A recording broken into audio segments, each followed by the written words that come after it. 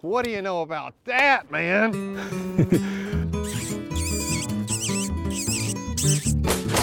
That was pretty fun. All right.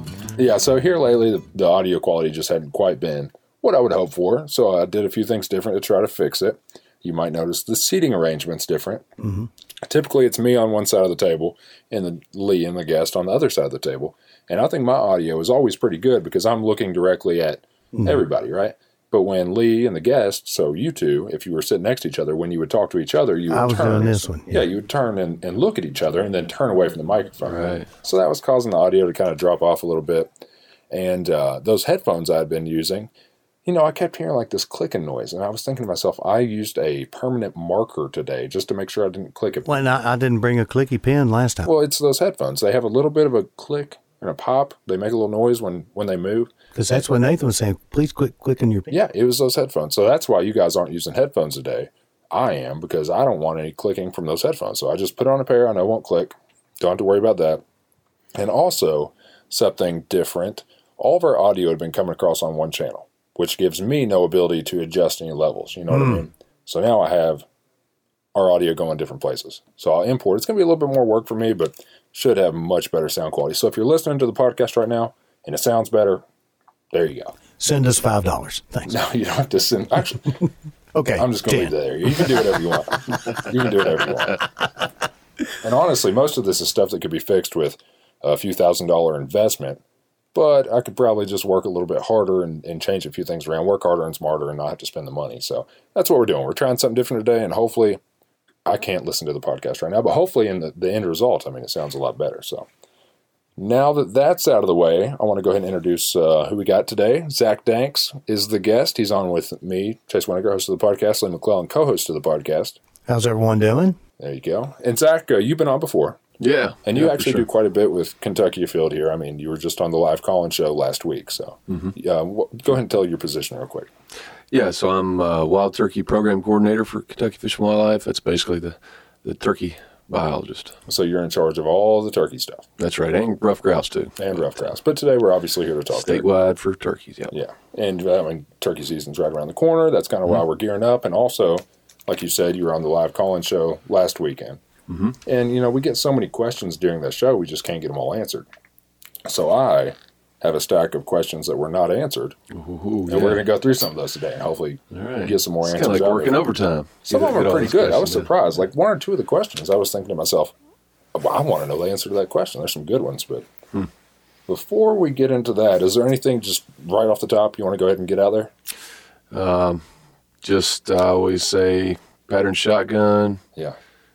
Scout, and don't overlook public land opportunities. Are there any big reg changes this year? No reg changes. Okay. No, still the same. Two bearded bird bag limit. I saw about 100 turkeys in a field yesterday. That's a guess. I would say it's pretty good guess. And there was like 10 strutters. Yeah. I was driving down the interstate and about made my head explode. Have you heard gobbling yet? Well, my turkey gobbles every day. The other day, he's just started progressively gobbling over the past 2 weeks, probably. It's like he's bugging me at 5:30 in the morning now. He's right out there and just gobbling his head off every time my rooster crows. It's like anything that makes noise at all will just make him gobble. So every time I shut a car door, anything like that, he's going. Hammers on it. Yeah. Like the other day, he was laying in the driveway. He's just laying there. I'm not sure why. And I honk the car horn, and he hammers off, and I honk it again and again. And he was like, he's my little puppet. Every time I could make him do whatever I want. And my dog started going crazy, just barking and going at the window. And I went and looked out the window, and there was a wild turkey in my yard probably a week ago. I thought maybe he'd come in there and try to get a piece of Tom, but he didn't. So. He did. Huh. No, he stayed about 50 yards away. But it was kind of cool. That'd be an interesting matchup, Yeah, big 35-pound domestic turkey versus a wild turkey. He's probably got his teeth cut a little bit harder out there. So probably I'd put my money on the wild turkey. Tom, I would too. Tom is a wuss. My little chicken runs him off the feed every time it doesn't want him on there. So let's see. I swear, that turkey doesn't know how big he is. Have you heard any wild turkey gobbling? No, but I'm sure they are.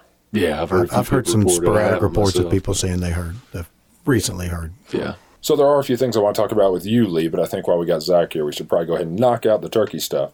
I went on a shoot the other day I think you would have really enjoyed. rollover boat. You know what I'm talking about? No. Rollover boat? It's an old duck hunting boat. It's like a Kentucky item. And you literally roll it on its side, and you look like a log drifting down the... Oh, okay. You heard of that before? Mm-hmm. Yeah. Cool. I might show you some footage later. I mean, it's a really cool idea, but I'll come back to that here in a little bit because I thought you would enjoy that. So, all right, let's just go ahead and jump into these questions. First one, Frank from Harrison County. Why do multiple gobblers always gobble at the same time?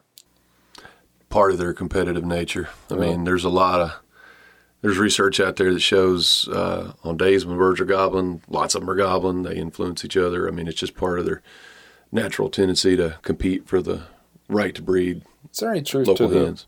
To the shock gobble idea? Because, I mean, like I said a minute ago, if I honk my car that's horn, essentially what's happening. Yeah, my turkey can't help it. He has to gobble. Yeah, it's just a physiological reaction to the stimulus, which is another gobble, a car door, or whatever, thunder. I mean, you name it, So they could be potentially shock gobbling to each other. Oh, I think they are. The first one gobbles, the other two just can't. You know how when you've got... the last bird I shot 2 years ago, gosh, we had 3 coming in, and they were all just all together, and it was like hair raising. Oh yeah, because they were shocking at each other. That's awesome. So much. I love seeing that. Yeah. Mm-hmm. All right, next question. Ray from Pulaski County. Is it common to see albino turkeys? I wouldn't say common. Also wouldn't say unheard of. Yeah. But I'd also don't. I guess let me take that back. I would say it is uncommon for true albinism in turkeys, but the white color phase would be much more common, or grayish, or smoky, or reddish brown, whitish. Yeah. I used to see a lot of those in Madison County, and I didn't know if it was where some domestic turkeys maybe got mixed in there. It's definitely in the natural gene pool. Just a pigmentation deviation thing. Mm-hmm. But if it is a genetic trait, like melanistic phase of other stuff. Yeah, it's just a recessive genetic trait that gets expressed sometimes. So since it's a recessive genetic trait, I mean, if you find it in an area, it's more likely to be common in that area than any dominant traits, might take over elsewhere. Right. And okay, that's interesting. I was almost ask you if there was any statistics on the percentage of birds that were albino. That's not something Never seen any. It's so infrequent that it would be hard to really ever get those unless you just because it's hard for state agencies to maintain databases like that with any kind of systematic, regular data collection. Well, the reason I thought to ask that is because I did see the statistics on percentage of bearded hens. Mm-hmm. I think that was like 1% of all turkeys is a bearded hen. Yeah, and that's from usually that's from research projects, where you take a sample, you catch turkeys and you're catching a sample of that local population. Yeah. And it's common enough that you can get bearded hens in a sample like that. Yeah. So it might be 1 out of 100 turkeys that they banned in radio color, but one of the color phases is much rarer than that. So it would be very difficult to ever put a credible estimate on that. I think the reason I was thinking 1% is because actually last year did the math. I looked at our harvest data. The harvest definitely is. It's actually a little less than 1%. Really? Last season, and it's typically about around 1%. And that's assuming that anybody who has an opportunity to take a bearded hen is actually going to do it. There's probably some people out there that don't want to waste that tag. Right. So it could be maybe double that. I have seen some literature that speculates it can be as much as 10% in a population. That's probably just another genetic trait like the albino gene. Mm-hmm. I know that Jameson in the other room in there, I mean, his goal every turkey season is to take 2 mature toms. Yeah. I think he's a guy that would probably pass a bearded hen if he got the opportunity because he wants those toms. You know what I mean? So I'm going to say not every turkey hunter would take a bearded hen. I would, personally. But yeah, I wouldn't take it until probably very last of the season if I knew I couldn't go. So. Well, it just depends. I mean, some people would probably think that's cooler than other people probably do. As a turkey biologist, I don't want to do anything to reduce the breeding population. That's true. That's true. But like I said, unless it was last day. Robert from Jefferson County, how can you locate a roost? You got to do, like I said, you got to be scouting. Yeah. Best way is in the afternoon. Watch them go to roost. Yeah. And that can be super productive. It can also be immensely frustrating when you put them, quote unquote, put them to roost, and then next morning you try to slip in there and it doesn't work out for whatever reason. But otherwise, it's not going to be too far typically from areas with lots of scratching. So when you're out scouting, you find some areas torn up, scratched. It's likely a roost long in there. I'm lucky. My turkey hunting spot is it's a huge field, and it has a big vantage point right in the middle of it. There's a barn up there, so I can go up to that barn, and I can see 600 yards in every direction. And there's a creek that wraps around it, and I can pretty much on any afternoon locate some turkeys in that field. And so last year, that's what I was doing. I was going out there and I was putting them to bed, and I watched these turkeys fly up. I remember this; it was 2 days in a row. I watched the turkeys fly up to roost, and I said, all right, tomorrow morning I know where I'm going to be. And I set up on them, and when they flew down, they just went the other way. They didn't come to me. It was when it was real cold. It was like 20-something degrees and snowing last year, and I'm not sure they were being extremely active, like coming into decoys and things like that. Maybe I just stink at calling. I don't know. But they went the other way. That afternoon, I went back out, put them to bed again.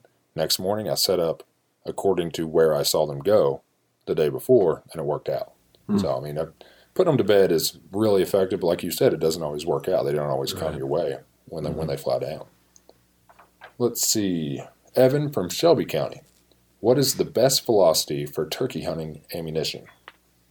Oh, gosh. I haven't looked at the ballistics chart for shot shells in a long time. I wouldn't even know. I mean, would you say that the faster the better? I mean, it's probably highly variable. I mean, these new loads that they've got now, I'm assuming they're all fast anymore. Yeah, I would hate to say, just because, like I said, these new shot shells and different alloys and stuff are going to be quite different than lead, and I don't know. I'd hate to. A copper-plated Magnum load is going to get it done, don't you think? Oh yeah. Well, that's what you said earlier. I mean, pattern your shotgun. That's the most important thing. Yeah, pattern your shotgun, and I think I mentioned this the other day on the TV show, but. With these new loads, I think they offer really nice potential to possibly increase lethality. Yeah, like these tungsten, these TSS Federals that are right now pretty expensive. I just don't know the average hunter is going to bite on it, but maybe as time goes on, the price will come down. But hopefully they will result in cleaner, quicker kills. But with that comes the temptation to spread that range, and then you're negating probably any advantage you would have gained by either the speed that those shells impart, if that's the advantage, or if it's just the ballistics of the individual pellets. I really can't comment on it. I don't know. When you say the ballistics of the individual pellet, it's kind of how it deforms. Yeah, that's going to say density, pattern density, and then of the actual shot itself. The way I understand it, and I'm sure you know a lot more about this than me, it's a denser load than lead, right? So because it's smaller, it's because it has a higher density. You're able to shoot smaller pellets and still get good penetration and energy out at a far distance. And because you can shoot smaller pellets, that means you get more pellets. So it's kind of like just a smother job, compared to your old shot. And people talk really highly about it that I hear, but I never have shot. I haven't either. Yeah, too expensive for me. And back to the original question, I would assume the equation works out to greater speed, but just don't know that. I have no idea either. I think it really comes down to what pattern's best in your shotgun, because that's what you're looking for, right? Absolutely. All right, Bud from Davis County. Will Kentucky ever do a lifetime license again? No. I personally don't like the idea, but that's just my opinion. I doubt it. Highly doubt it in this era. I don't want to say the agency's greedy, because we're truly not. Yeah.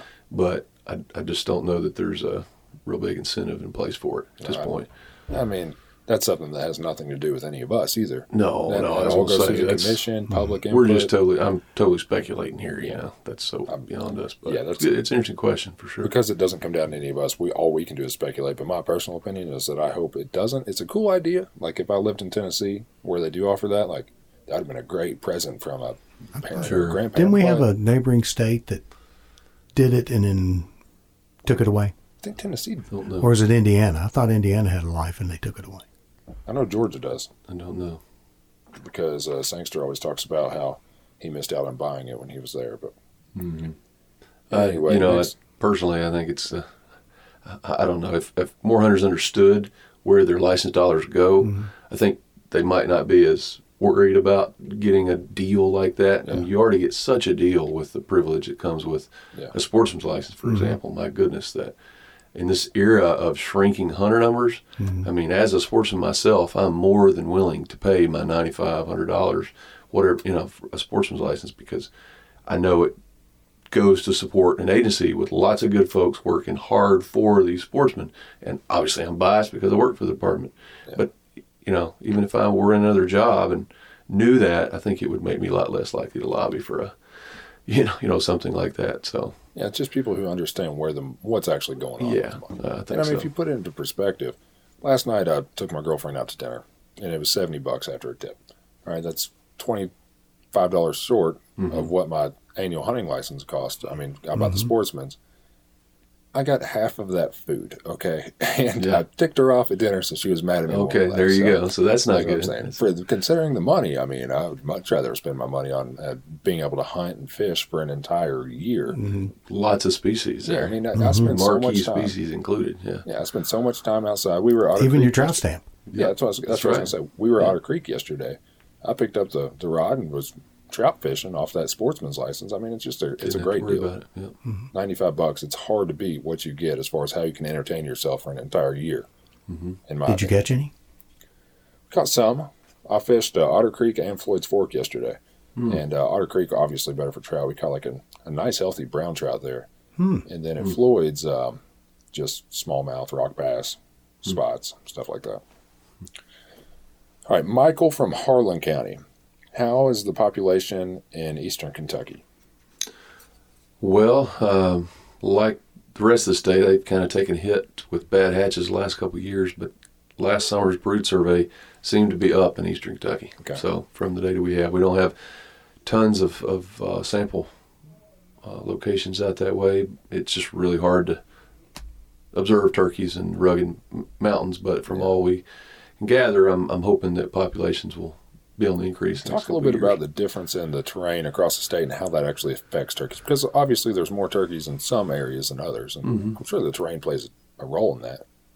Yeah, mainly as it relates to agriculture and the sort of mix of agriculture and forest conditions that turkeys really thrive in. I mean, if you had to write up a recipe for turkeys, it's going to have a pretty even mix of woods and crop fields and pasture fields and weedy old fields growing up. They need all that stuff to really sort of reach their maximum population densities in any one area. And East Kentucky, just because of the steepness, and it just can't support the same amount of open ground, it's still got turkeys and good turkey hunting to be had.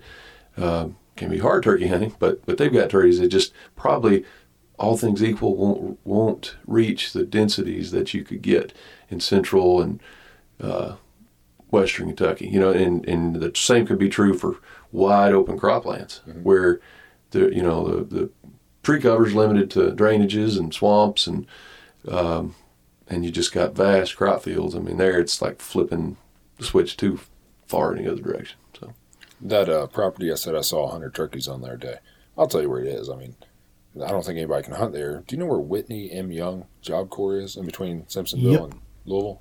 You know what I'm talking about? Yep. No, not out that way much. It's on 60. Well, it was 64 is where I saw the birds from. But that has there's horse farms, there's croplands. It was a cornfield last year. There's big grown-up draws and ditches, and there's a decent amount of woods there. I mean, it's really diverse. When you were saying that, I was just thinking in my mind, it has it all. If you took a square mile, it's probably one of the most diverse square miles you could imagine. So it really does take a little bit of everything. And I think that's probably why I saw those turkeys there. I mean, they probably all just came out into that field because of prime conditions, but I'd say the density is probably really high. I see them going to Louisville in that region all the time, in that stretch of 64. I see turkeys all the time. Let's see. Tom from Clay County. This is a perfect question for you. Do turkeys tear up grouse nest? Get that question a lot. A lot of speculation around it. In general, no. In general, it's not going to affect the population. Has it ever happened in the history of time? Sure. I would bet that it has. Okay. There's a lot of things that have happened over history. Does it happen routinely? No. It's not going to. Why would that happen? I don't know. It's a good question. I assume they're saying that because turkeys scratch, it stands to reason that they would walk by and scratch up a nest of eggs or a hen on the nest and just, kill her or something. I've heard all this stuff. Yeah, I mean, I don't think they just don't have the instinct typically with other species. I mean, sometimes you'll see them run deer out of a field and all that, but it's not like they go seeking these things out. Yeah, so I just find it hard to believe, especially now with grouse being at as low densities as there are, that this would be a problem. Plus, the two species have, commingled throughout time, so, it's similar not like... habitat. Yeah, well, similar, but different enough that you shouldn't have a lot of them in the same areas all the time. Turkeys will use grouse habitat a little bit, and grouse will use turkey habitat a little bit, but there's some separation there. I just don't think it would be a major thing. See, I don't know much about grouse, so. Well, and plus there's been, I hear that a lot, and we just don't have evidence. Nobody gets pictures. They don't let us know. It's just not something that's documentable. Not say it doesn't ever happen, like I say, but there's a lot of things in nature that happen, but kind of on a freakish type. Yeah. Very once in a blue moon. That's true. All right. Rick from Davis County. If hand-loading shotgun shells, is it legal to hunt with a duplex shell, 4 and 6 size shot? Yes, but you couldn't use a 4 and a 2. I've seen that combination. So it needs to be, as long as the The shot hunter had sizes to are, pull it out of his vest. Yeah. as long as it would fall under legal if they were separate, Right, which is no larger than a 4. and no smaller than a 6 still, or did that change? There's no upper limit for as far as how small they can be. Okay, and that changes, because there used to be 4 to 6 was what was legal, right? Honestly, I don't know. I haven't looked back. I've never used anything but a 4, 5, or 6 myself. I shoot 5. They, Yeah, I just feel like it's the best of both worlds. You get more pellets in a 4, but a little more knockdown power than a 6. I'm no expert. That's just what I've always shot, so it's kind of what I've stuck with. Mm-hmm. Let's see. This is something I have no idea about. Sean from McCracken County. What were the results on the, I can't read that word, some kind of study in Livingston and Crittenden County? mm-hmm. So I'm sure you know what he's referring to. Yes, yeah. Last spring we had a kind of like a check station in Salem, Kentucky, right on the Crittenden-Livingston line. And we gathered up 29 turkeys. Hunters were kind enough to bring in. It was really great. They showed a lot of interest. Unfortunately, we still haven't got the full results back. Okay. They've gotten through the gross necropsies or autopsies of the birds, and they all looked fine, super healthy. But which wasn't surprising because none of the hunters reported anything strange with the birds they shot. But it's all the internal testing. That stuff we're still waiting on. And, it's just they're a busy lab. They service states all over the eastern United States for sick animals, and deer are big. And so when deer season comes in and state agencies are collecting these CWD, chronic wasting disease samples, I think that gets put to the top of the list. I'm not saying that's what it is. It just takes a while because of the tests they run and their limited staff. So again, I keep telling people to be patient. I'll let you know as soon as we know something, but I expect something in the next month or two. All right, that sounds good. I actually helped contribute a little bit with the CWD samples, not personally, but I saw a roadkill deer really close to headquarters here. And I called Kyle Sams, and he went up there and picked it up and did a CWD sample on it. And he got me a permit to keep the dead head. It was a buck. So he gave it to me, and I put it out in my yard, and I came home the next day, and it was gone. I have no idea where it went. I'm assuming an animal drug it off. But I just kind of thought I'd put it out there and let it clean itself up a little bit. Hang that puppy up behind the shed. Yeah. I don't think anybody saw it. You couldn't see it from the road. I think that a raccoon or coyote or something like that came back there and stole my dead head. Snatched it. He doesn't have a permit for it, though. So if I That's see right. him, Yeah, he's especially illegal. if it's a coyote. A little Kentucky justice on that coyote if I ever catch him. Justified. All right, Douglas from Warren County. Can you use an air rifle to hunt turkey? Not in Kentucky. Yeah, I didn't No, think you so. cannot. Some states have made it legal. I know Florida has. Texas Recently, probably, I don't I know. don't know. I see the videos of people hunting with air rifles, and it always seems like they're down south. Yeah. I think Georgia may have gone to that, but I know it's legal in Florida, but we have no intention here. I don't have interest in that being legal either. I just don't see it. I don't want to lug around an air tank. No doubt. While I'm hunting anyway. But AJ from Woodford County. Why would a turkey be alone in an urban backyard? That's a turkey, right? It's probably He not went as to happy hour. Yeah, that's right. Yeah. Yeah, he's stumbling home from corner bar. Yeah, no. His wife kicked him out. I think he's probably, the turkey, male or female, is probably not as alone as it might appear. There's a flock nearby somewhere. That's a good point. The fact is, a lot of these neighborhoods, they don't allow hunting. Birds get accustomed to people. I mean, this is real common in the Northeast. If I went to graduate school in New York State, Syracuse. Some of my studies was up in Maine. I was through Vermont, New Hampshire a lot. In Massachusetts. In Massachusetts, I see stuff on the news a lot about turkeys in backyards and urban areas. My wife's got relatives in Rhode Island, and we had to slow down for a big flock of toms that, man, you would have thought they were pets. They're wild birds. They just get accustomed to people if they have no reason not to. If there's no feral dogs or dogs running around in a neighborhood enough to keep them stirred up, and plus there's food there. I mean, people have backyard bird feeders, and they'll exploit that. So Can't shoot them off that bird feeder though. That's baiting. that's right.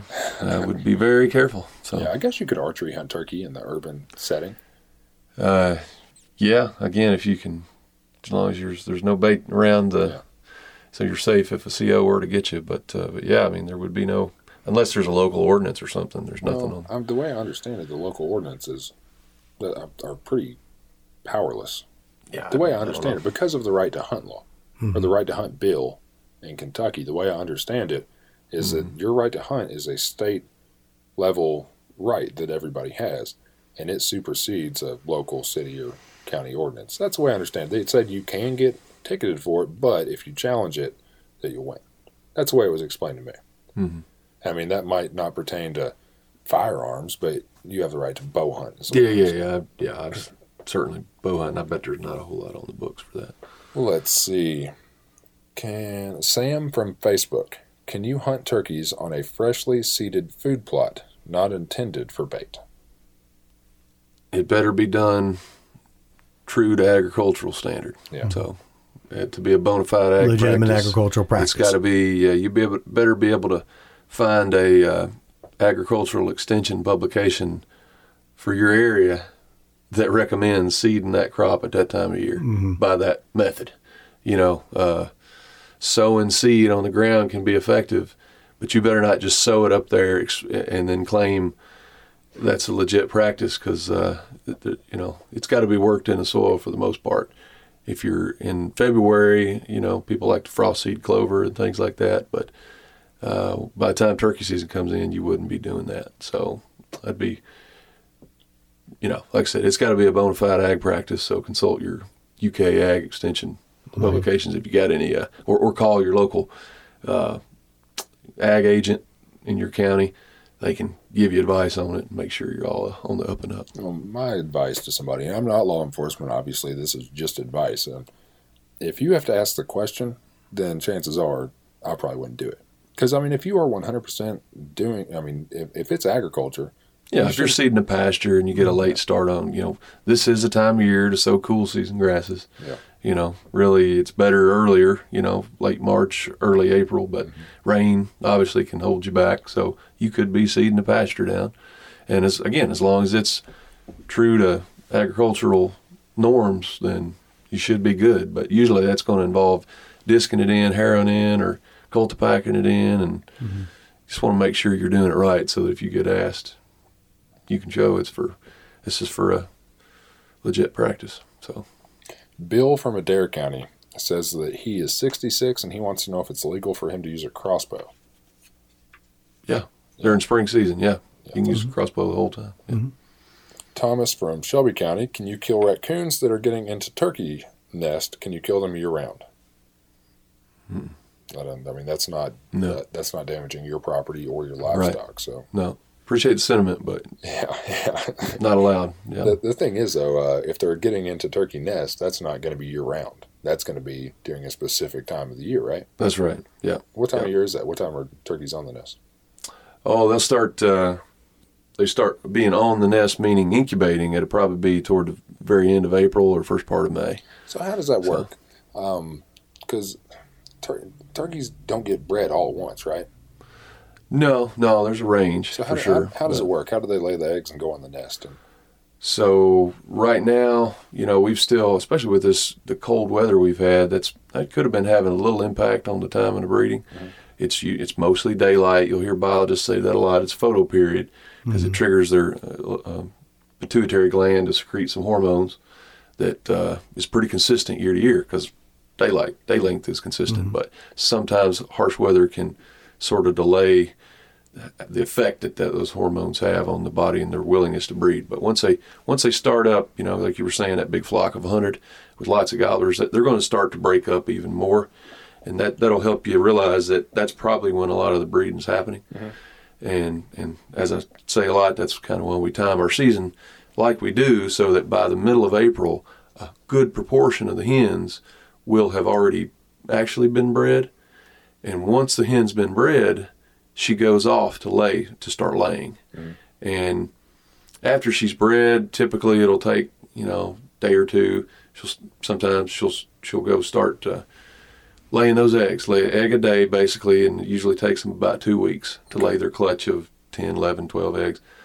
And then once they've laid them all, then they'll start incubating. And that's where when they're just laying the eggs, they'll still be roosting in trees. They really don't want to draw attention to that nest. They go there, deposit the egg, and get away from it. Mm-hmm. Once they start incubating, they're pretty faithful to it, and so they'll be on the nest itself incubating for about a month, 27, 28 days.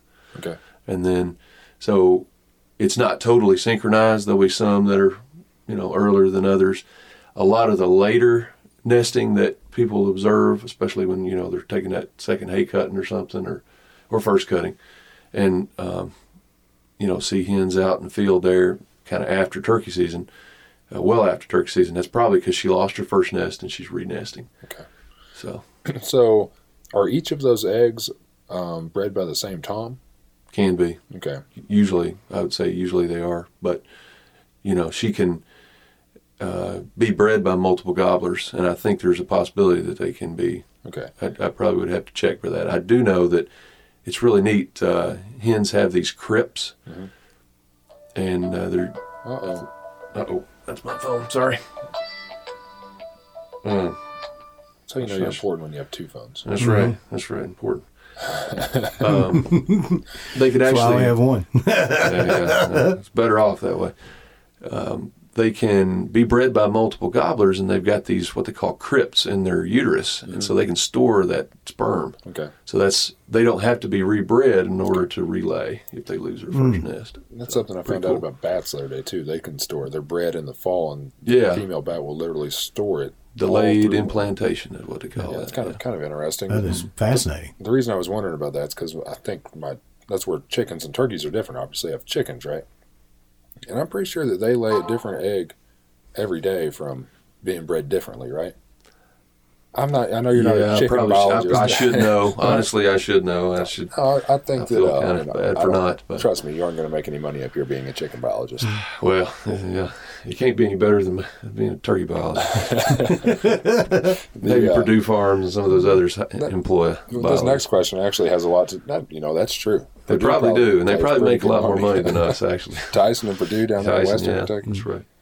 This next question actually has to do with something I think you just hit on. Tom from Jessamine County says, do large flocks break up as the season goes on? And that's something you kind of hit on, right? Right, they do typically. Yeah, that's why it's related to the breeding and basically the transition from the winter big flocking period to breeding. It's it would not be advantageous to a hen that's just been bred and is trying to lay eggs in a real concealed place. It wouldn't be advantageous to her to have a bunch of turkeys around. Mm-hmm. So their natural inclination is to separate by that point. And not all hens get bred. Most probably do, but they're going to separate. That's just kind of how they've been designed over time, to start spreading out. Just for safety. Yeah. Safety of them and the nest, I guess. Right. Of course, gobblers will stay together, but it's much smaller groups than big winter flocks. I think this next question actually has something to do with something you hit on as well. Tim from Caudell County Do turkeys breed every day during the season or just once or twice? Big gobblers, I'm assuming is what he means. Oh, I guess it's different for gobblers and hens. Yeah, they'll try to breed every chance they get. Hens, I wouldn't say they probably do. It's very possible she could get bred multiple times, but probably not probable she gets bred every day. That gobbler's trying to spread as much of his genes as he possibly can. Absolutely. And that's where the competition, that's where they fight, everything like that, because the dominant turkey ought to get the gene spread, right? Yeah, they're definitely trying because they lose a lot of that breast sponge that builds up. It builds up so they don't have to eat as much because they're not going to. They got one thing on the mind. Well, that leads to fighting, so I guess, fighting could be a number 2, but it's a distant second. This question here, I'm actually, unless you absolutely know the answer, I got something to say. Tim from Hardin County says, can a handicap person get a pass to hunt turkeys from a boat? No clue. Okay, that's what I thought. And Never heard of it. That is Never heard of it. Been here a long time. It's the first one I've heard of that. Well, that's not a question for anybody in this room, but if somebody has a question like that, they can call the info center. What's that number, Lee? 1-800? 1-800-858-1549. 1-800-858-1549. And they can, I can't remember which option it is, but the information, the info center, the information specialist there can get that question answered for you. So if somebody has a question like this, or there's been a few law enforcement questions, then they can call that number. If it's something we can't answer, then they can get an answer. They just need to call. Right. And they can get on the right one. So let's see. Trent from Hopkins County, what were the results of the tested birds from western part of Kentucky that swept in the already net? Still waiting on final results. That's the same thing that you were talking about earlier. Same thing. Gary from Metcalf, is it legal to hunt out of a camo deer hunting blind? Yeah, I mean, it's As really long as there's not a food, not a corn feeder out in front That's of it. right. Yeah. Make sure that's all cleaned up if you had any. Ooh. Well, this is something. Sydney from Marion County. What happens if you accidentally shoot 2 turkeys with one shot? It's called breaking the law. This is what happens there, right? I've heard CO's answer that you should call and report that, and your local conservation officer will handle it. Yeah. Well, I mean, the part of your responsibility as a hunter is not to do that. Exactly. And the times where that would accidentally happen should be rare. Yeah. They should be rare. I mean, okay. it's no different than knowing what's behind your target, knowing your target, what's behind it. I mean, yes, it can happen, but if turkeys are that grouped up, don't shoot. Yeah, it's your responsibility not to take that shot. When you pull the trigger, you're responsible for what happens when that shot exits that barrel. So just be safe. And I don't know how. I guess I can see some 16-year-old out there hunting by himself for the first time make a bad mistake because he hadn't experienced anything before. But you ought to mentor people, and if you're going to go hunting, you need to know the rules. And yeah, that's your responsibility not to do that. This guy from Carter County, I killed a turkey last season and it was full of worms. Is that a common occurrence? It's if he means that it's been eating worms, so it's in its gut, then or crop rather, crawl. That wouldn't be unheard of. Turkeys eat about anything you can imagine that's out in nature that's alive or plant matter, small animal type stuff, mushrooms and things. So I mean, it's not unheard of at all. I wouldn't say common, but it wouldn't be unheard of. I occasionally have creek rocks leading from my driveway to my actual house, and I'll sometimes have my turkey out there and I'll flip those rocks and watch them eat all those worms. So I mean, they love eating worms. Oh yeah. But is there any kind of parasite that does get in the breast meat? Well, there probably are. I've not heard of any in the breast meat. Okay. I'm sure people will claim to have found them, and there's certainly worms, intestinal worms, all kind of cecal worms and things. But hunters shouldn't encounter those usually because they're going to be inside the intestines, and most people aren't playing with that stuff. Yeah, no doubt. All animals get parasites, of course. They just do, yeah. But if you look at the meat looks good, and you cook it properly, you got nothing to worry about. Right. And that's pretty much true to all of our wild game, isn't it? Lee, Brandon? Fish too. Yep. Diagenic trematode. I'm sorry, Zach, man. I so need to important. silence it, but So no, you're fine. You can leave it on. Just letting everybody out there know how. What are you looking at, Lee? That might have been email. I think his computer should be off. Okay. Kyle from Laurel County. If you kill a bearded hen, do you tag it male or female? you almost certain that the call flow, when you call in, it will ask you beard or not first, and so you would put the beard. It's still going to ask you the sex of the turkey. Yeah. So you have the opportunity to distinguish the two. Yeah. And even if I have that backwards, if they ask male or female, you should still say female, but it would still ask you for a beard because it's programmed to do that in the spring. So I'm almost certain you would still be able to distinguish that it was a hen and that it had a beard. Yeah, that has to be right. Because I remember last year, like you, I can't remember the exact flow of the telecheck, but I know that when I listened to it last year, I thought to myself, okay, that's how you do a bearded hen. And like I told you earlier, when I looked at the harvest numbers from last year, I was able to see how many bearded hens were killed. So that means that you definitely are able to tag it as a female with a beard. So, yeah. And just follow the call flow. Daniel from Clark County. Is it against the law to kill an albino turkey?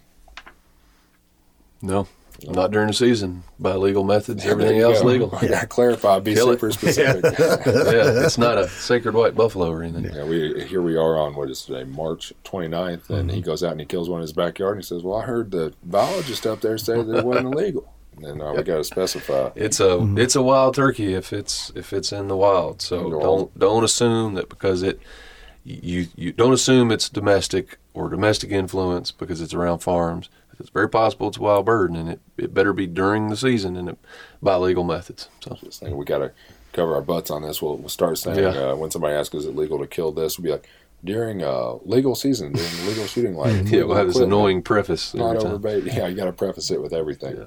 Yeah. Can you carry a concealed firearm while turkey hunting? John from Williamston. Yep. I think that we get that question a lot about archery season. If people want to know if they can carry a handgun while archery hunting. And I think that concealed carry laws probably apply there up until, is it July 1st that it's all going to change because of that new bill? Yeah, I haven't heard about the bill, but I know I've heard CO's answer that it's legal. I do think that new concealed carry bill goes into effect on July 1st. Maybe. Because we have a side conversation. I figure I'll start seeing a lot more side pieces in public. That'll help me know when it came into effect. I try to avoid the news one. It's going to be the ones you can't see in public. Well, that's true. Because I saw a guy carrying at Speedway. I went down there and got a Coke right before lunch today, and there's this guy in there's open carrying, and I was thinking here in a few months it'll just be concealed carrying. Everybody will. But I mean, the best bet is just to get your permit, because if you do want to concealed carry, it's not good when you cross the Ohio River. Yeah. You can't concealed carry there unless you actually have your permit. So. Right. And you were saying something about avoiding the news. I literally got myself so ticked off looking at Facebook right before you guys walked in here. That's all it is a bunch of political. I've sworn off Facebook. In fact, I need to go and figure out how to close my account. I hadn't been on it in I don't know how long. So I'm starting a retro. I just look at Chase's fish pictures and stuff and amphibians he's grabbed and all that. There you go. Yeah, it is neat. It really is neat to see people that do cool things. That are great people and keep up with them. But Facebook is a great social device.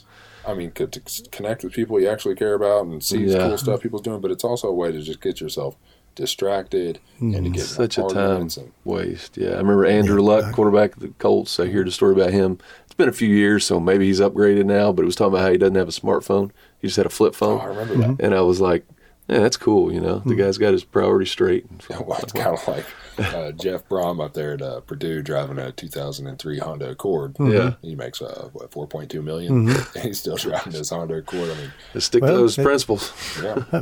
Still runs, Yeah, I would take a Honda Accord right now. Save myself a little gas money. No doubt. Yeah, but I'm thinking that Andrew Luck still has a flip phone. It's kind of hard to imagine with social media. You'd think that he'd be getting, PDFs. I mean, I'd like to have one, but you practically can't anymore. Even if he doesn't, left behind. He's got somebody close to him that does. His agent, his peeps probably keep him informed on stuff. See, I still use my phone to actually talk. I know that's to actually talk. You mean not talking text? Yes, I mean like that foreign using my verbal. Vocal cords and that whole, interaction thing. Lost art. Yeah. That's where sometimes I'm around people that are a little bit younger than me, and I don't think there's a huge difference in me and younger people, but there is some. Because like I've said before on the podcast, smartphones came out the year I graduated from high school. I didn't have one until I was in college, so it's not like I grew up with one from the time I was 12 up. Where a lot of people now, I mean, they've had those things in their hands since as long as they can remember, right? I remember not having them. I remember my little Nokia flip phone or my little brick phone getting wet while I was out riding my bike in the rain, and stuff like that. But I'll literally call somebody, and people will look at me if I'm around younger people like, "What are you doing? Why don't you just text them?" Like, well, I'd like to talk to Bob. I don't see what it's just easier. I call my grandparents to talk to them all the time. They don't text, so I have to do that. But Well, I'll call my dad, and he'll call me back on my landline. That's how we keep our landline. I'll call him on my cell phone. He'll call me back on the landline. that's how my grandparents are too. He's getting better. He'll occasionally actually use his cell phone. My grandparents only use their cell phone when they leave the house, so it's off. If they're at home, they have their home phone, and if they leave the house, then they'll take it with them and they'll turn it on. They probably charge that battery once every 6 months. Yeah, that's all they got to do. Honestly, I think theirs is a prepaid phone. I don't, because they talk on it so rarely that they don't need a phone plan or anything. But I don't know. I can't imagine. I'm obviously younger. I can't imagine what it would be like to have gone your whole life without the internet or smartphones or any of that, and then in the last quarter of it, seen all the changes that have taken place. They probably know a lot more about the changes that have taken place than I do, for sure. Let's see, I'll just knock out a few more questions, then we can move on. Is gun hunting allowed on Kentucky River WMA? Do you know that one? For turkeys? I'm assuming that's what he's talking about. I am pretty certain. Yeah, I'm trying to think of the list of. Gosh, I knew I should have brought a hunting guide. Well, I'm pretty sure it's not it. Yeah, I would check online because one, you can find the hunting guide there, and it will list the different the regions across the state, and it'll list the exceptions for different areas. But I'm pretty certain that there's not a restriction like there would be for deer hunting. If you're looking for a place to turkey hunt, honestly, WMAs are a great option. And there is just go to fw.ky.gov, and I think probably under the hunting tab, there's a WMAs option. It's not going to be hard to navigate. I don't have a computer right now. No, just from the homepage, just look for the maps tab. It'll be kind of upper part of the screen, kind of maybe below the logo to the right a little bit. And from there, you can either find PDF static maps of the areas that have really good information, or you can do this interactive map where you can scroll around, zoom in, change photos and topo lines. It's just awesome for that. WMAs are a great option. We were on a Big Rivers WMA not long ago, and I was actually blown away by what it looked like out there to turkey hunt. It's right on the Ohio River, but we saw all kinds of turkey sign. We saw all kinds of turkeys. Those fields are farmed. Not all of our WMAs are just grown up. This one has ag on it, where a farmer goes out there and I guess they got a side lease to crop the ground. There was winter wheat all over the place while we were out there, and that might get turned over, and he might plant soybeans or corn out there sometime pretty soon. But there's there are missed opportunities, in my opinion, on WMAs all over the state. Yep, got some good people managing them. I think Chad, now don't quote me on this at all. This might be wrong, but off the top of my head, I believe Chad added up all the public hunting land in the state, which includes Daniel Boone and things like that. And I think it was nearly 2 million acres of public hunting land. And that might include like Revelation, Cole, and those type areas. But total access areas. Yeah, I think it was close to 2 million acres. It's a good question. I should have an answer for that. Well, I'm not saying you should. I don't know who would. Maybe Chris Garland would be the one I would think. Public lands guy. Yes. Whenever I have WMA questions, I go he's the man. Talk to Chris. But basically, I was just trying to say that there's a lot of opportunity out there. Even if I misquoted that number, there's a lot of opportunity. Right. Do you need a hunting license to hunt your own property? No. If you own it, yeah. A lot of people ask, who does need one? Do you know the specifics on? Because it's like, if you own the property, or is it like your kid? Direct children. And they live on the property too. And they have to so live there. Basically, if you and tenants too, correct? Once you move out, and then tenants that live on the property. So if you live on and work that ground, you're license exempt. Okay. You and your family. Once that's over, you can't come back after you move away. No, so say you own the property. It's your property. You absolutely 100% own it. Your kid lives there. He can hunt on that property. He moves out to go to college. Now he's living in Moorhead, Kentucky. Your property's in Frankfort. He now has to buy a license to hunt that property because he doesn't live there. Yeah. Okay. And grandkids, we get that call a lot about farm ponds. Can I have my 17-year-old grandson over to fish? Well, he's going to have a license if he doesn't live there. A lot of people think because they invited him, they're license exempt. You're not. Do turkeys gobble better in the mornings or afternoons? Most gobbling is definitely in the mornings. I agree with that. Definitely.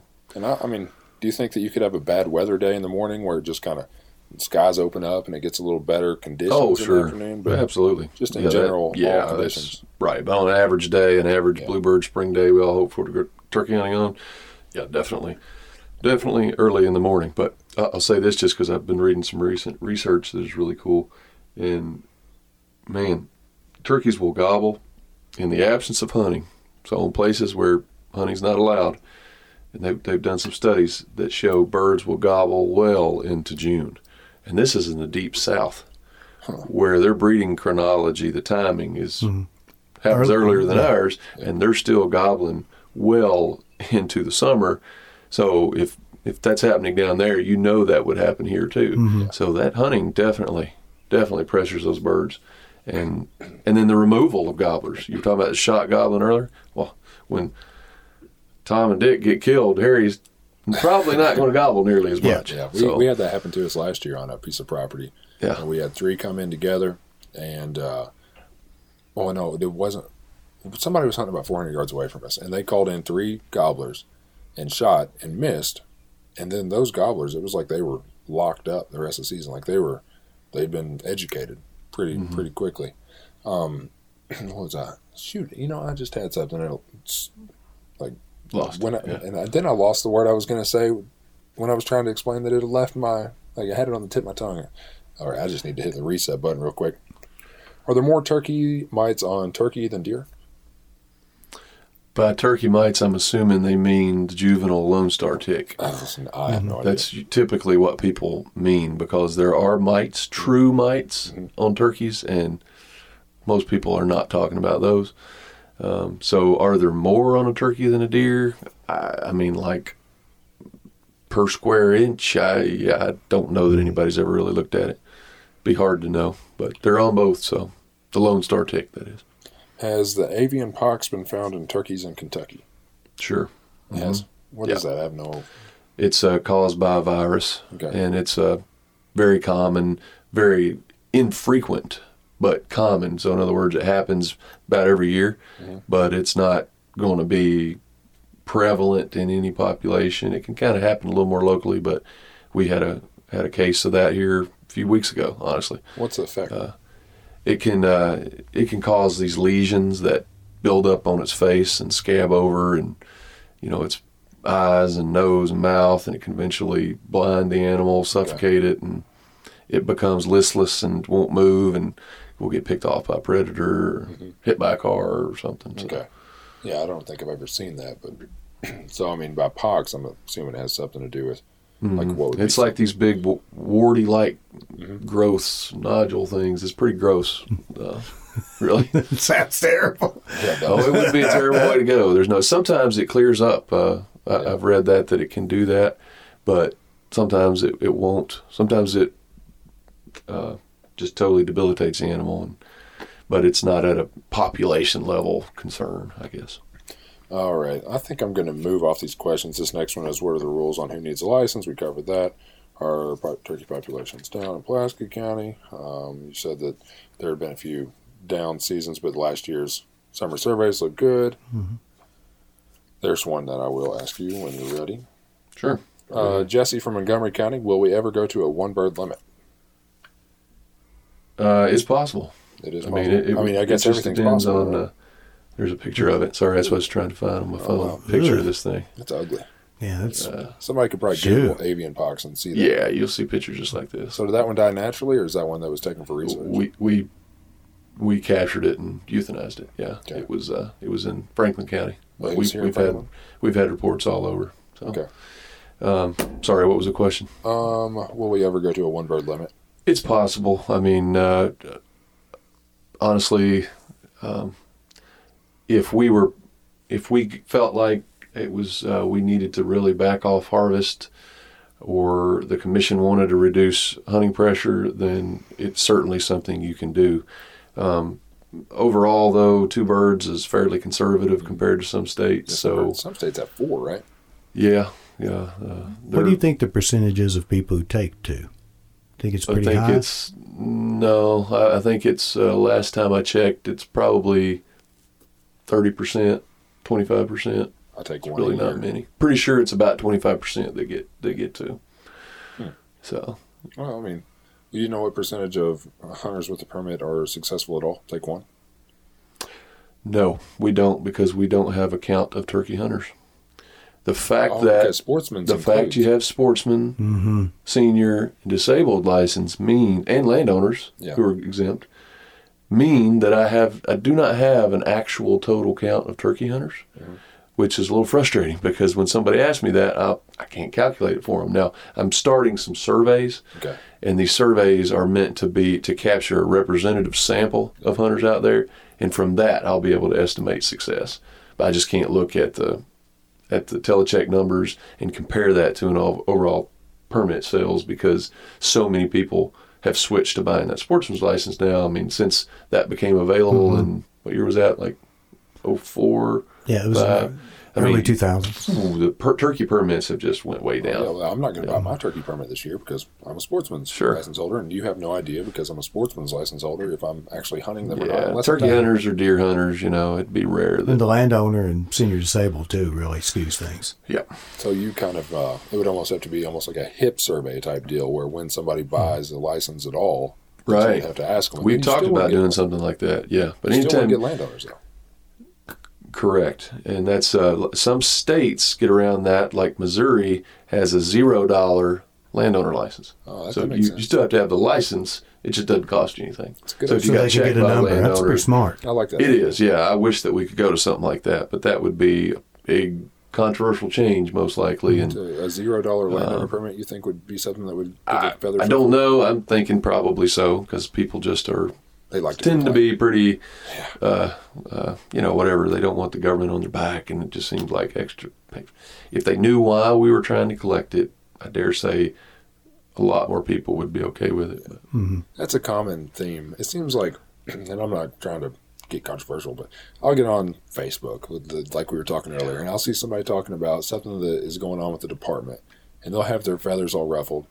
And I'll be thinking to myself, well, they just don't understand why this is happening. Like, if they did understand, well, they would realize that nothing to be ticked off about. But unfortunately, not everybody takes the time to do the research or can even be swayed that, what they're reading or hearing is the truth. A lot of people want to scream conspiracy. I think that's just the default. A lot of people want to scream that, but my feeling is that is still the minority people. Yeah. Most people probably, once they have a chance to think about it, to the extent they ever stop and think about it, or if they talk to a department employee, they're going to understand most of us are just like them. Yeah. We wouldn't work here. We wouldn't have gone to school for as long as we did to get paid as little as we do if we didn't absolutely Love it. the tradition, pursuing the resource, sustaining the resource. So I don't know. Yeah. Like you said earlier, Tyson Chicken probably pays a lot better. They probably do. That's right. So, to sacrifice and work for the common good, this is a public resource. So, we're not doing it just because of the money. Yeah. All right. Well, let's move away from those questions. I wanted to talk about that rollover boat. And you waterfowl hunt, right, Zach? Very little. Very little. Very Well, little, same yeah. as me. I did some when I lived in West Kentucky, but I don't As a know, water it's not my thing. even as somebody who doesn't really waterfowl hunt a lot, this rollover boat was cool to me. And have you ever seen one in action, Lee? No, I have not. Okay, so the idea is that, in rivers like the Ohio River, the Kentucky River, logs are a common thing to see drifting down the river, right? So birds don't get spooked by logs. And this is a boat, it's just like a canoe almost, that you go down the river in. You can have a motor on it, but you don't really ever use it because you just drift. When the person in the front of the boat is using binoculars and they're spotting birds up in front of them.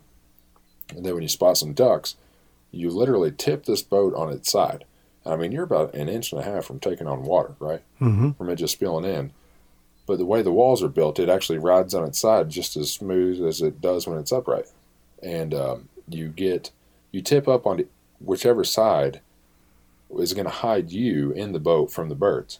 And then you just drift up on them like a log floating down the river.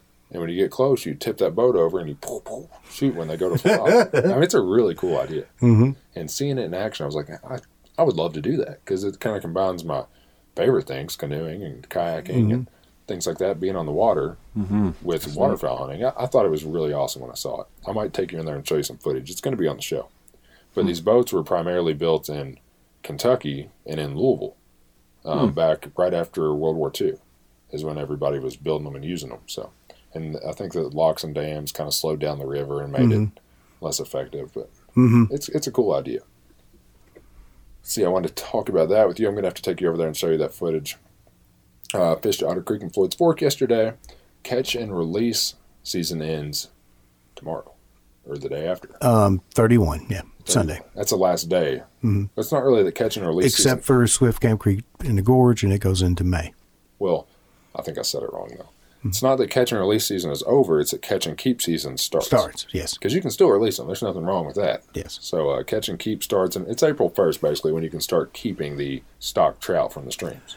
And, there's no sin in keeping those because there's a great chance that they will not make it through. Oh, I keep every one on my catch. That's legal. I mean, you get some holdovers. You do. But by far and away, summer temperatures, and especially in the streams, get too warm. So those trout are going to... But, I did catch one in Floyd's Fork in July.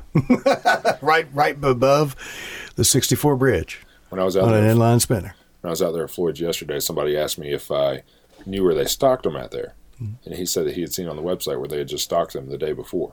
So today's Friday. So Wednesday they would have stocked them there. And I was thinking they just stocked them 3 days before catch and keep season starts. I mean, get out there. Time to get on them. Yeah, I'm going to go and catch some on April 1st, April 2nd, whenever I can. So let's see. Taylorsville Road is now reopened. Not Taylorsville Road. River Road on Taylorsville WMA. It's the one that parallels the Salt River. I've not heard any reports of white bass, but I've heard the crappie are binding in Taylorsville. But I've not heard of the runs. I would expect it to start soon, though. I mean, soon, real soon. Because, it was warm. This rain predicted could help. Well, I was thinking, it was warm last week, but nighttime temperatures were still 25 degrees. I know. 23 degrees. It was 53 degrees this morning. Exactly. So the last few days, it's warmed up at nighttime, too. So I got a feeling the water temperatures are probably rising much quicker. I've already been stocking my box with white grubs and some inline spinners, and I ready to stick it down in my little satchel pack and bust them. I fished the farm pond next to my house the other day and leaned my rod up against the back of my Jeep when I got done. You already know where that story's going, don't you? Which one? Your Fenwick? Yeah. Oh. Yes. Got in the car and drove off and looked over, and I thought, where's my fishing rod? And I realized it was laying in the driveway. And when I got home, it looked fine. I thought maybe I just ran straight, missed it with the tires and picked it up, and sure enough, it was flopping in the wind. But, if you lose more than a couple inches on it, people are always saying, well, I could put a tip on it. You just lose all the flexibility in the tip and the action, and then it's like fishing with a broomstick. Yeah. I ran it over right in the middle. I mean, there you go. I would have 2 eyes. You're beyond that, yeah. But luckily, I think I'm going to buy that new rod on Monday or Wednesday, or Monday or Tuesday of next week. Yeah, you too. I see Lee's excited too. And need to let Rick know too. So okay, he's thinking about one. We got me and Lee, and Rick, Lee, and myself have got some new tackle that we're going to be purchasing next week, and I'm excited about it. I've already got my reel sitting there going, what are you doing? Your reel's wanting to meet his put rod? me on the new rod. I lubed it up, put new line on it, and ready to sling her. So I can't wait to get out there. A Central Kentucky lake here, one of our smaller state-owned lakes, 2 7-pounders caught this week. Yeah. They're up shallow. People are catching them on square wheel crankbaits, spinner baits, and jigs too. But I mean, they're coming out of like 4 feet of water or less right now. You talking about crappie? No, largemouth. Largemouth. 7-pound crappie. That'd be a heck of a crappie. Yeah, that would be the state record, almost doubled. No, 2 7-pound largemouths have been caught in one of our small state-owned lakes that's in the periphery here of Frankfort. So you were talking earlier about people are catching crappie on Taylorsville. We actually did go do that recently, and we caught some crappie. We caught some white bass in the lake, which told me that probably not ready to catch them. We were catching the smaller male white bass in the lake too. So that was telling me if the small. Just hope I can catch it when the females move up, because there's that glorious window. Yeah. Because you catch all those males, you'll catch 10 in a row and all, but man, there's that week and a half or so where those big fat females will move up, and those are the fun ones. You can bet that I'm going to have my rod rigged up with a little white grub or a paddle tail swim. I have the exact ones. I found a bunch of them that Chad used. The Charlie Brewer slider grubs. Yep. Yeah. They don't make this particular one anymore. And I think that's what Chad was throwing on, and Rick on no-lin. If Chad sees those at the store, I mean, he literally just grabs the back of the peg and slides every package. Are they the crappie-sized ones that he gets now? I can't remember what size. I mean, they're like this long. Yeah. Nobody can see that the audio doesn't translate well. They're probably just under 2 inches long. Mm-hmm. Yeah, that's inch what. And 3/4 or something like that. But I can't wait. I mean, honestly, I'd like to go catch a 7-pound largemouth or something like that. But when the white bass are running, Oh, it's so much fun. yeah. You ever go out there and do I that? have not done that. This year I'm you are. ashamed to say. I would love to do it. In fact, we were turkey hunting. I was hunting with John Morgan last year, turkey hunting, and he'd been out there white bass fishing, talking about how much fun he'd had. Just on Did he catch a bunch? whim. He caught several. I don't think maybe it was a bumper day, but he had a really good time. I'm like, what am I missing here? Well, obviously, that time of year, you're pretty busy. Turkey season Yeah. is coming up and going on. Yeah, but still. Part of River Road, however, washed out during the incredible flooding. So I think that's between the upper gate that's just off 44 and Palmer Road. Yeah. In between there, that's closed down till they repair the road. That makes sense. I went down Palmer Road and parked at that parking lot about a week and a half ago and went. But, Zach, this year you got to go white bass fishing. I mean, when the run is on, It's a blast. yeah. Yeah. And Salt River is a good option for around here. I think you could probably catch them in Elkhorn or, I have near the mouth. yeah, anything upstream of a body of water, like a reservoir that holds white bass, is going to have a run. Though. And I think that I want to make my way down to Nolan this year just to get the best of the best that the state That's has the to best offer. run in the state. It might be. I mean, is there a state that has, excuse me? Is there a state that has a better white bass run than we do? Oh, white bass are weird. They're very cyclical. We're in an uptick right now in Kentucky, but they're really popular all through the South. So I don't know if we could claim that or not. Well, I But hear so much about how I'm choked up. How historic our white bass run is. I didn't know if well, the maybe- one on Harrington was it drew people from all the states around back in the 40s, 50s, and 60s. I'm going to take advantage of it. You got anything else you want to add, either one of you? I'm choked up. I need to get a glass of water. So I'm going to jump off here unless you guys want to keep going. Check out the Spring Fishing Frenzy on our website. Yeah, you can see got a new Lee, article you again can see a today. video of Lee on there. Yeah. Nice. I can't watch it. It just makes my skin crawl. You know what I just can't watch myself. When I've been on the television show, I have to sit in the kitchen and holler to my wife, "How bad is it?" It gives me the heebie-jeebies. you're a professor. You speak in front of I know classes. I speak in front of hundreds of people all the time. Doesn't bother me, but seeing myself on TV gives me the creeps. I don't know what it is. I think a lot of people feel that way, though. Don't you know? Out of body experience makes you uncomfortable. Well, I mean, Zach's on our live call-in show. He's live. You can't even edit that. He's got to be on the ball there. I don't know if KET has a drop button. Drop out of the video if something goes wrong. Or I not.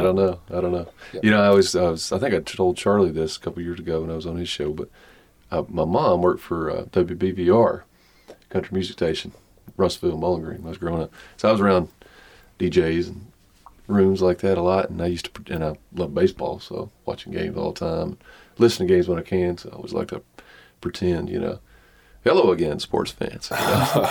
It'd be fun sometimes. That is funny. Hey, speaking of sports real quick, tonight what games are there? Duke plays... Who does Duke play? Auburn plays North Carolina. Auburn, North Carolina, Kentucky, Houston, Virginia. Oh, I need a bracket. I don't have a bracket here in front of me. I know who I picked to win. I got Duke winning their game against, I can't remember who. I do have North Carolina winning, but I hope they don't. I hope Bruce Pearl and Auburn smacks them around a little bit, puts up 100 on them. And that game is one that could go, I mean, who knows? I don't know. I haven't looked at the line right now, but I have a feeling it's probably in the 160s. Probably looking to score 80 points or more apiece. Not like that horrible Virginia game. Or no, who was it last night that scored 49 and 53? Get out of here. I don't want to watch that kind of basketball. Yeah. Old Digger Phelps era. Do you remember that? That's my dates me a little bit, but I remember my God, I remember one year I think UK won 35-28.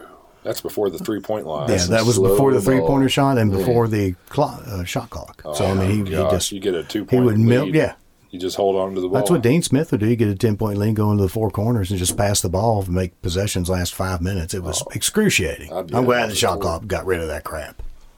And the shortened shot clock last year made for a better game, too. It's just going to keep getting faster and faster, and that's why baseball is going to suffer, Zach. I know you said you're a baseball fan. I'm sorry. It's just, Hey, they're trying. They're trying to modernize some new things rules a went little into bit. play So, this and it's year. in I kind of it's in like the books, fact that so. baseball doesn't have time. that one game could last a little over 2 hours, one There's could something to last be 4. said for that. It's just a totally different sport, because of that. It's like hunting. I mean, honestly, the only time there is That's true. shooting That's light. true. Yeah. I mean, you're just out there, and it's a pace that you just got to get used to. Yeah, I mean, it's not for everybody. I think it's healthy for everybody to go and chill. Somebody instead once of being told me frenetic. that baseball's the most exciting 90 seconds anybody ever crammed into 4 hours. Okay. He said he likes watching the baseball highlights. That's very true. That's true. It's different playoff time. There's some drama then. I was talking to Chad about this yesterday, and I cannot remember what's the long. He's got long black hair. He played for, who was it? Astros won it 2 years ago or something like that. His name's like Tim Lincecum for the Giants. Yeah. Giants. I'm sorry. Obviously, I'm not a baseball guy, but I remember watching that Game 7, and I was on the edge of my seat, the entire game, and I was like, if all baseball could be that exciting to me, I would really be into it. But I just feel like 160 games a year.